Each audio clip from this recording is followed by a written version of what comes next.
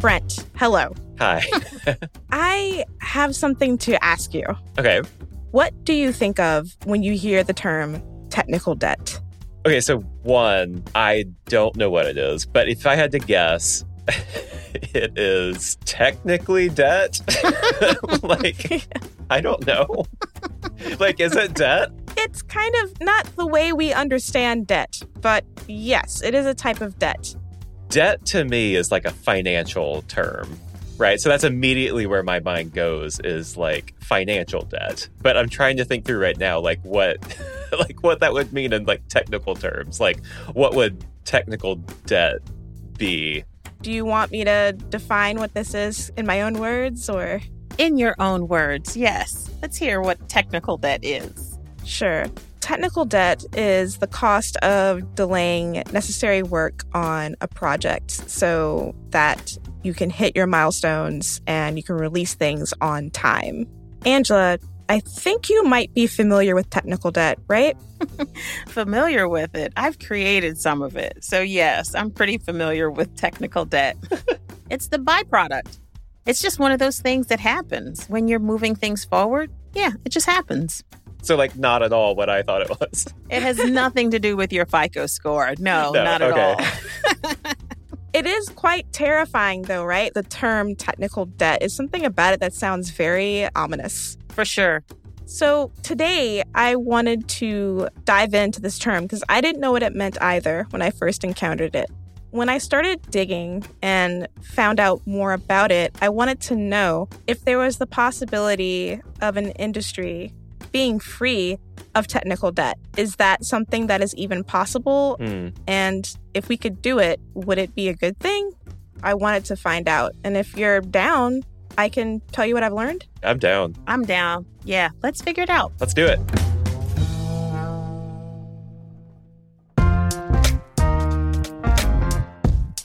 This is Compiler, an original podcast from Red Hat. We're your hosts. I'm Brent Simoneau. And I'm Angela Andrews. We're here to break down questions from the tech industry. Big, small, and sometimes strange. Each episode, we go out in search of answers from Red Hatters and people they're connected to. Today's question, do we want a world without technical debt? Producer Kim Huang is here to help us out. All right, Kim, where do you want to start? Well, let me just start with a little bit of a thought exercise. Okay. So let's imagine that the three of us are a development team. Like we're building software, right? Mm-hmm. Okay. Angela's in charge. Angela is in charge 100%. Oh, okay. And we're getting around to, so this is after our initial release. So version 1.0 has gone out. And now we're getting together to figure out what to do next.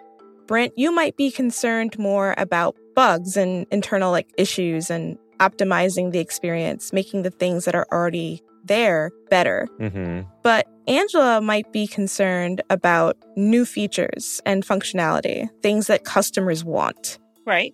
So because those two things don't necessarily go in tandem, and there's an immense pressure to deliver new features, that part receives priority. Angela wins, and then the technical debt that was already there starts to increase. You want to ship it as fast as possible. Ship it. Get it out the door. But you do have to worry about the other stuff, too. Right. So I'm just going to say this. Technical debt sounds bad. Like it sounds like it could be really bad. I thought the same thing. So I wanted to speak to someone who had a good idea of how technical debt really works. I am Tremaine Darby, and I am an engineering manager in the Products and Technologies division. So the interesting thing that she says about technical debt is that it's not good or bad. It just exists. Yeah, technical debt is generally talked about as something that needs to be cleaned up, or a mess that someone has made, or something that is just not quite right. I think that's just a slightly wrong way to think of it, because it's not necessarily bad, or it didn't come to be because of someone doing something wrong. It's really just something that is done because you're trying to move fast and you're trying to get things out, and it's just not quite complete or the whole picture of what we need to deliver. I think of it a lot like if you're cutting trees, sometimes you have to kind of slow down and sharpen your saw. So it's all those things that make it better to deliver in the long term. That is actually a really good analogy because you're actually doing the thing, but sometimes you do have to stop and assess and, again, sharpen your tools, whatever those tools may be, because otherwise you really can't move forward without it. Yeah, and I will say what Tremaine was just saying about it's neither good nor bad, it just is. Mm-hmm. That sits a little strange with me because I think that, like I was saying before, debt has a negative connotation to me. So I'm kind of fascinated by this idea that technical debt, it just is. I mean, the choice of word itself kind of makes you want to cringe a little bit, right? Yeah. Because language matters. That word, it makes people feel a certain way. And especially if you don't know exactly what technical debt is, you're going to assume that it's something negative because that's what you liken it to. So fortunately or unfortunately, it's one of those things that exist. Yeah. I mean, the way that I look at it is this. Yes, the word debt does add that kind of negative connotation to what we're talking about without context, right? And also, debt is all about how you manage it, right? People often think that in order to be productive, that you always have to be cranking out new features. But I kind of go back to that cutting trees analogy, right? You'll be productive in the short term, but if you don't stop to sharpen that saw, your productivity is going to reduce over time. So it really is important to, address that gorilla in the room on a regular basis so you don't fall into the trap of having a dull saw, thus, in the long term, reducing your capability to actually be productive. What usually gets left out, and this is just one scenario, where you're working on a project and you're trying to plan for it, you're trying to cross your T's and dot your I's, you're doing your testing, you're doing all of these things, and you're so concerned about moving this forward, this project forward, this sprint forward. What usually tends to fall behind is the small things that we don't really think about, like documentation, or how are we optimizing this, or how are we securing this? Those are not little things, but they kind of tend to fall down because you're really trying to move something forward. And in Tremaine's analogy, when she's talking about sometimes you have to stop and sharpen your tools, that's when you have to go back and say, okay, let's right this ship. Yeah. Let's make sure that we bring our debt along, you know what I mean, to bring it into the forefront and address it. That's super interesting, Angela, because I think what I'm kind of learning from you right now is that the choices that we make while we're building something, they're often small choices. It's like a lot of really, really small things that add up over a lot of sprints or a lot of months or a lot of years. And if you're not really paying attention to it, one day you might look up and think, oh my God, we have all this debt. We have this big pile of debt now. Where did this come from? Exactly. How do we address it? The other thing I wanted to talk about, because Angela, you mentioned documentation, right? Yeah. So Tremaine talked about how documentation can sometimes be a very unanticipated and sometimes, well, in her opinion, the ultimate in technical debt. As soon as you produce a document, it's almost out of date as soon as you put it out, right? So anytime a bug's fix or an enhancement or, just any general change to software is not reflected in that documentation, it just diverges from what the as-built software is. But you can't really get around that. You just have to kind of stay in front of it. So again, as the end user who may need to rely on this documentation, what are you doing? Because it hasn't come along. It hasn't met you where you are. So you're not getting the value out of it because that debt exists and it's now starting to impact you as well. So, like, talking to Tremaine, Kim, what kind of struck you about that conversation? I was completely surprised. I didn't imagine that something called technical debt could just be a byproduct. I thought it was something that would be a little bit more, I don't know, nefarious. Yeah, I think, I came into this conversation with a lot of negative connotations of debt. Like, oh, we have this debt.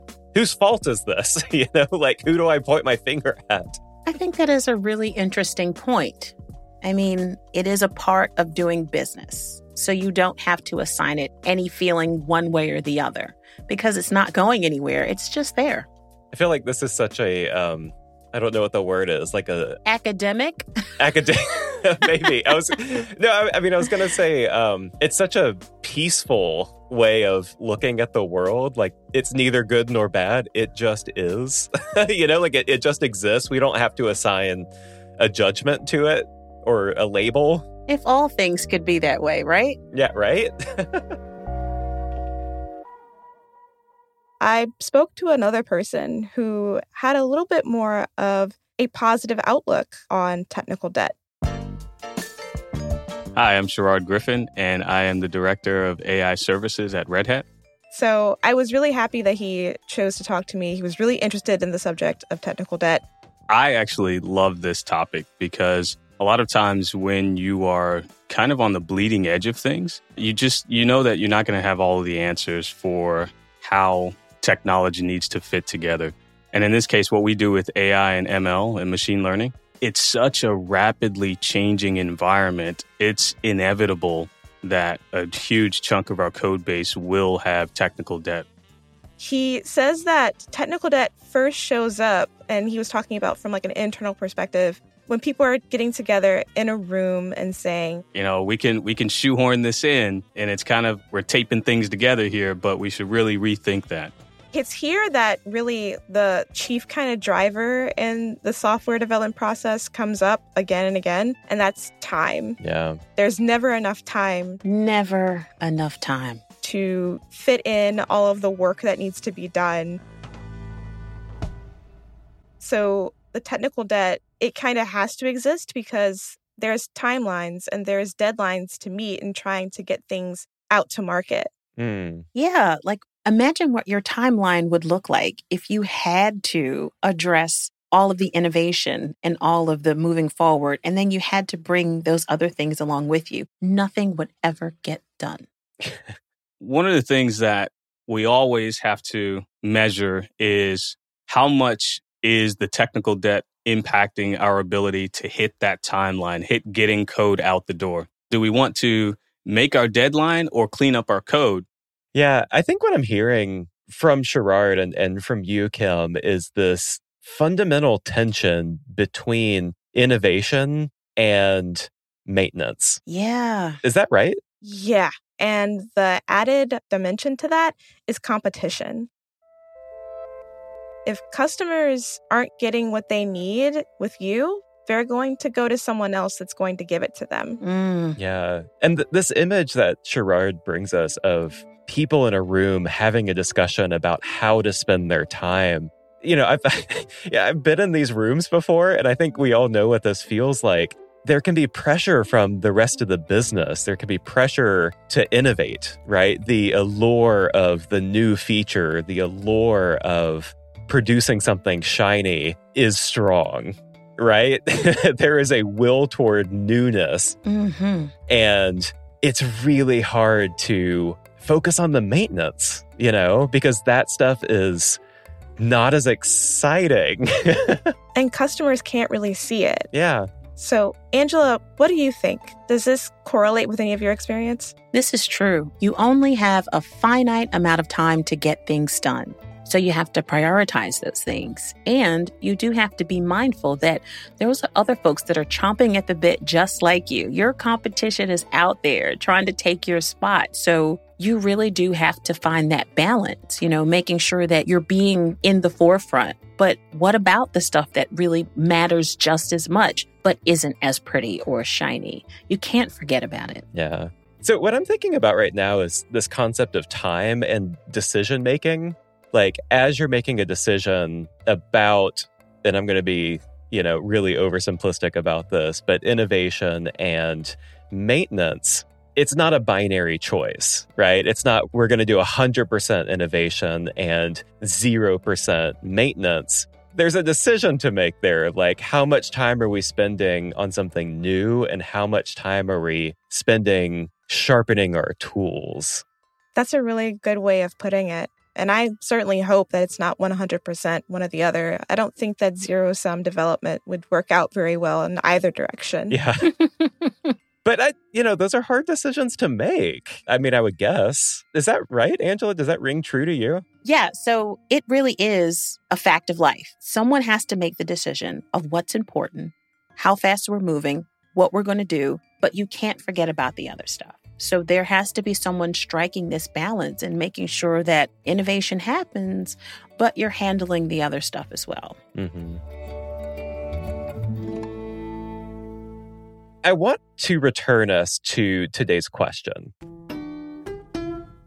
Do we want a world without technical debt? What do you think, Kim? I don't think so. If there was no technical debt, then things would just stay in development for a long time and deadlines would be missed, things wouldn't launch, and customers would go without their needs being met. I guess the next question is, is it possible to have a world without technical debt? I think what we're learning is no, right? You know what? The more I think about it, the more I think that world can't exist. I mean, think of the times that we're living in. We're living in a world where products and services are shipping so much faster, and that innovation has a cost. So we're bound to have technical debt no matter what. It's just here to stay. Remember the days when it would take a year, 18 months for a project to come out and you would only ship maybe once a year or every 18 months? Well, think about the other 364 days. You were literally spending the rest of the year trying to fix and maintain and address bugs and tune and optimize. And then somewhere along the line, you'd have to do it all over again. I don't think that world exists. It sounds like, from what you were just saying, Angela, that we might even be looking at a world with more technical debt. And if there's no getting rid of it, I'm really wondering, how do we handle it? How do we manage technical debt? That's a good question, and I do not feel qualified to answer it. There's a lot of different approaches and opinions about technical debt out there. What I really want is to hear from the people that listen to this show. I think that's a really good idea, Kim. If you have dealt with technical debt, if you have experience with technical debt, we want to hear from you. Yeah, we really want this show to be a conversation. And so I would love to come back to this topic on a future episode and let you know what we have learned from all of you. So, okay, listeners, how do you handle technical debt? We want you guys to hit us up on Twitter and Instagram at Red Hat using the hashtag CompilerPodcast. You can also hit me up on Twitter at Scooter Phoenix. I would love to have a discussion about this with you.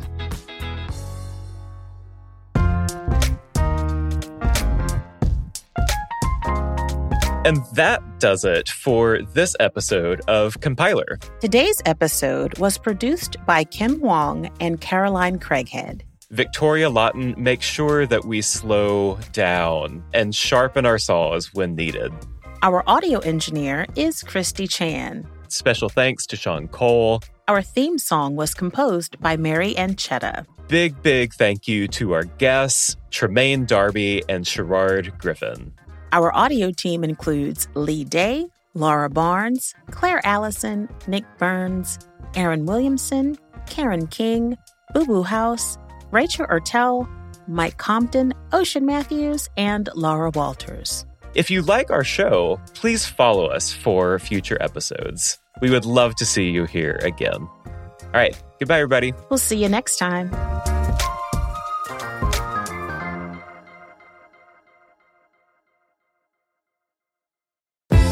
Hi, I'm Mike Ferris, Chief Strategy Officer. I've been a Red Hatter for about 25 years. And before your episode starts, I want to talk a bit about AI. The hot topic right now is foundation models. And those are important, but at Red Hat, we see them as just a piece of the larger AI infrastructure. And here's what I mean by that. Enterprises are built of hundreds or even thousands of applications. It's not hard to imagine a future in which those applications are being served by hundreds or thousands of models. Without a common platform for your data scientists and developers, without a way to simplify some really complex workflows as you train, tune, serve, and monitor models, it can get overwhelming pretty quickly. And that's why we've built Red Hat OpenShift AI, a platform where everyone is working together on the same page to build and deploy AI models and applications with transparency and control. Find out how at redhat.com.